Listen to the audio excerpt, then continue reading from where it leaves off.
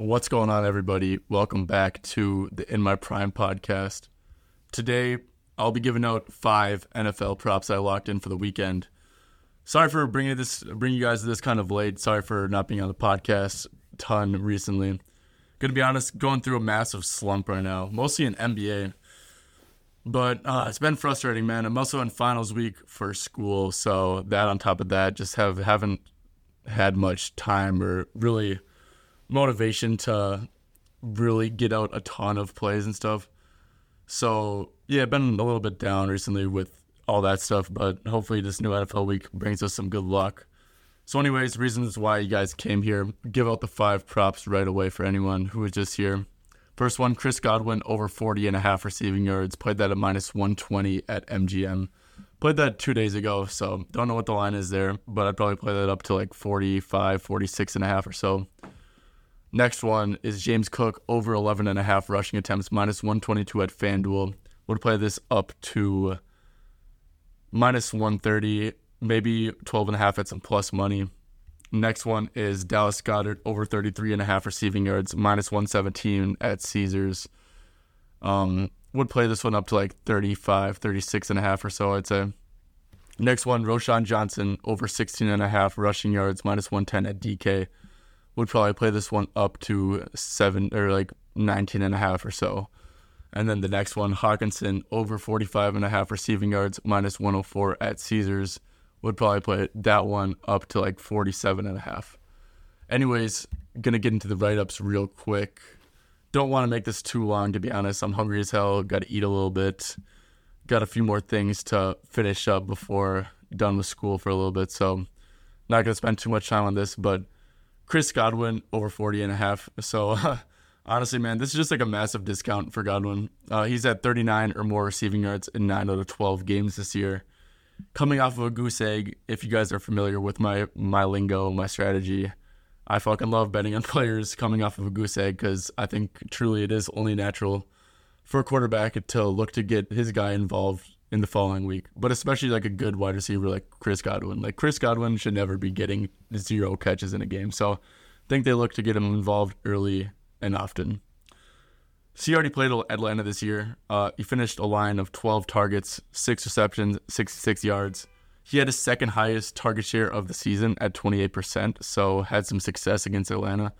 66 yards, I mean, that's pretty good for him this year. But like he left a lot of meat on the bone, with 12 targets, only converting it into 6 receptions as well. So yeah, had success against Atlanta.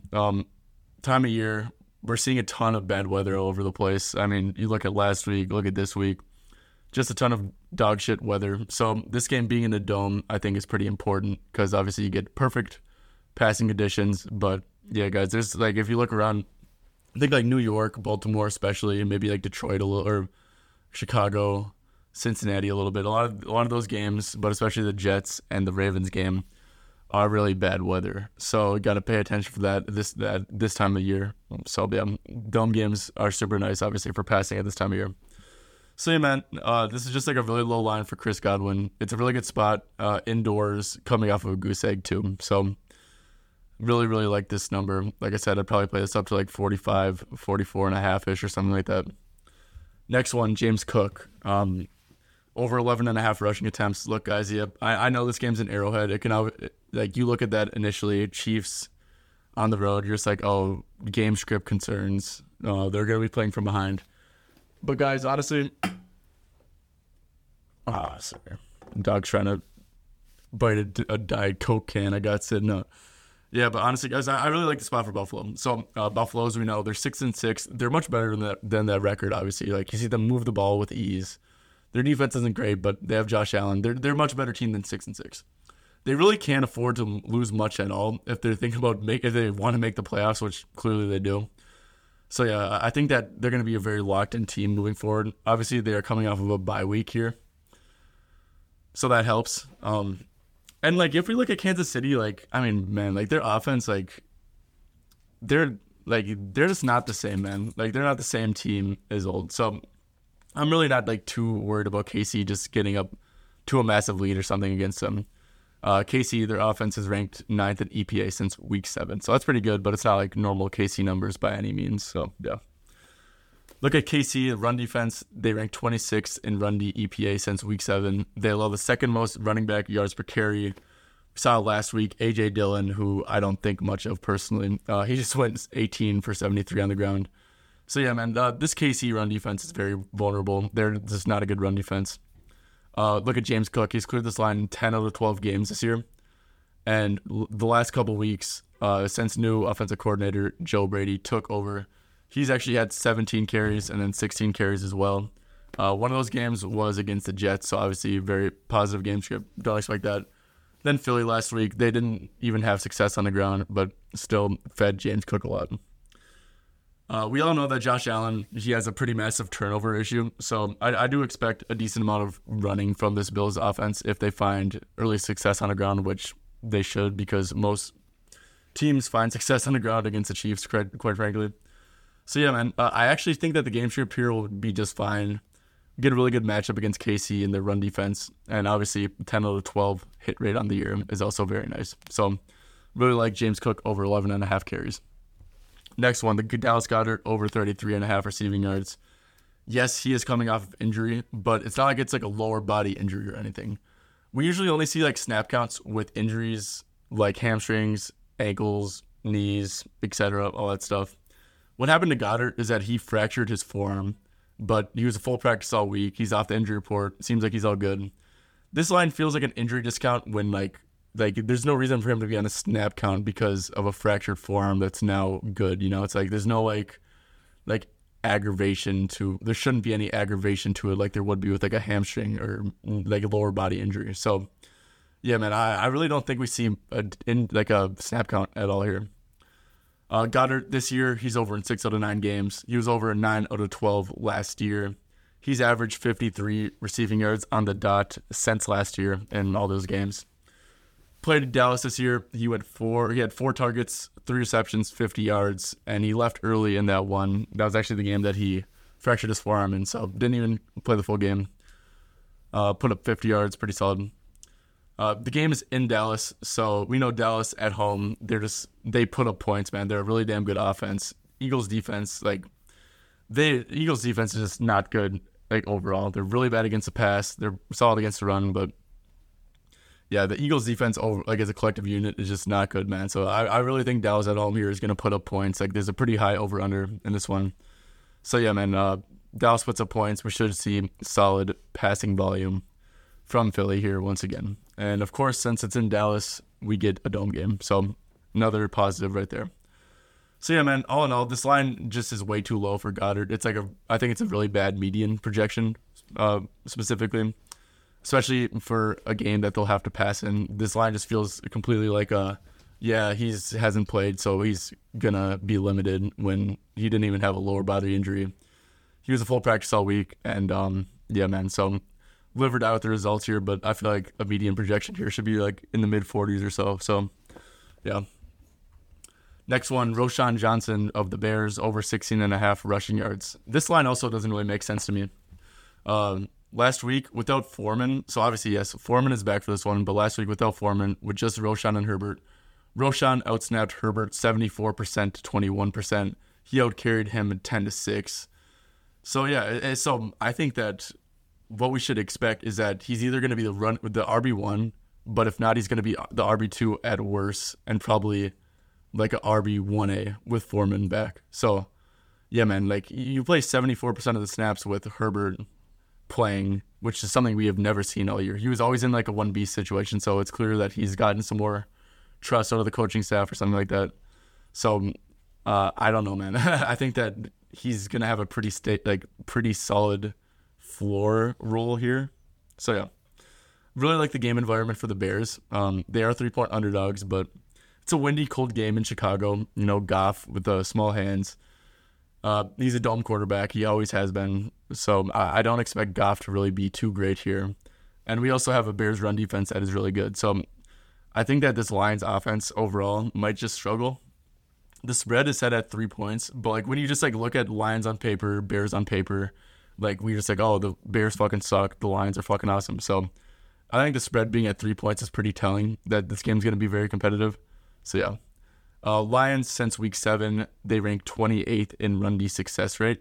So, they don't really give up big plays on the ground, but, like, they're always giving up, like, little, like, nice little chunks of, like, 3 to 7 yards and stuff like that. So, yeah, they don't give up really splash plays, but they're not really an amazing run defense. And yeah, so obviously it's a cold, windy game in Chicago. I expected the Bears also to be a run-heavy team, given the cold and winds, given that they're a running team to begin with. So yeah, Roschon, like, he's cleared this line in 8 out of 10 games this year. And I think that his, like, rush attempt floor is, like, the safest it's ever been. Maybe outside of last week.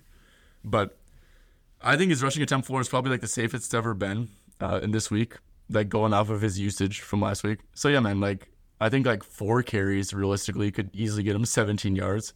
But I think he's going to be around, like, 8 to 10 or so, you know? So this line to me really doesn't make sense. Like, I'm keeping it at 1 unit because I guess we don't know what it's going to look like completely with Foreman back in the mix.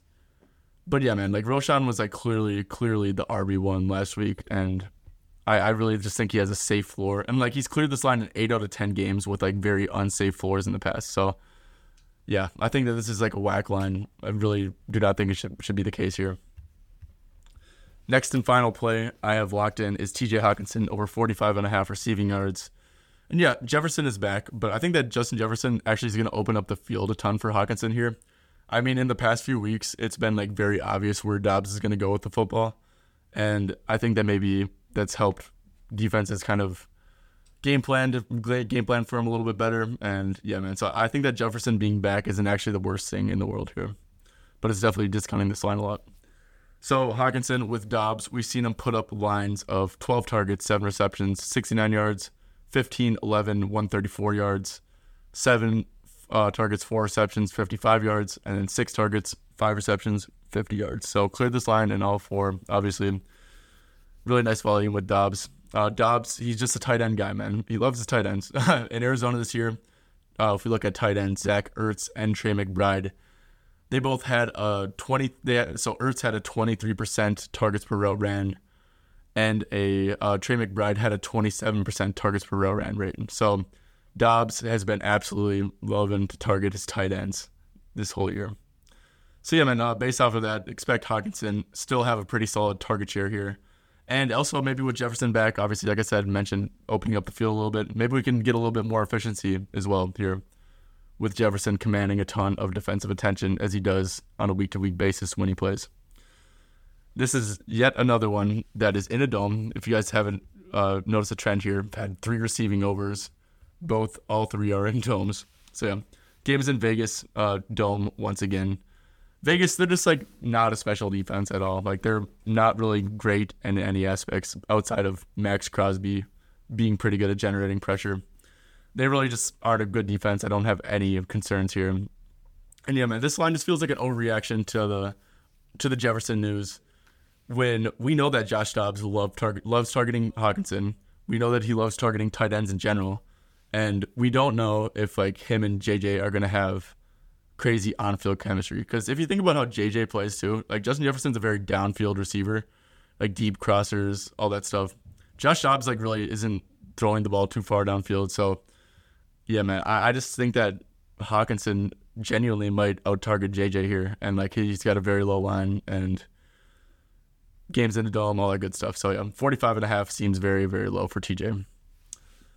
All right, that's going to do it for this episode here. Might do another episode tomorrow, to be honest, tomorrow afternoon. Just getting some plays out because we'll have a better idea on, like, all this weather stuff. You know, it's, like, kind of tough to, like, project weather on a fucking Friday and all that stuff. But, yeah, man, definitely will have more plays coming, whether it's on Twitter, whether it is on here. I do want to and plan on doing a podcast tomorrow, though. So, yeah, thank you guys for tuning in.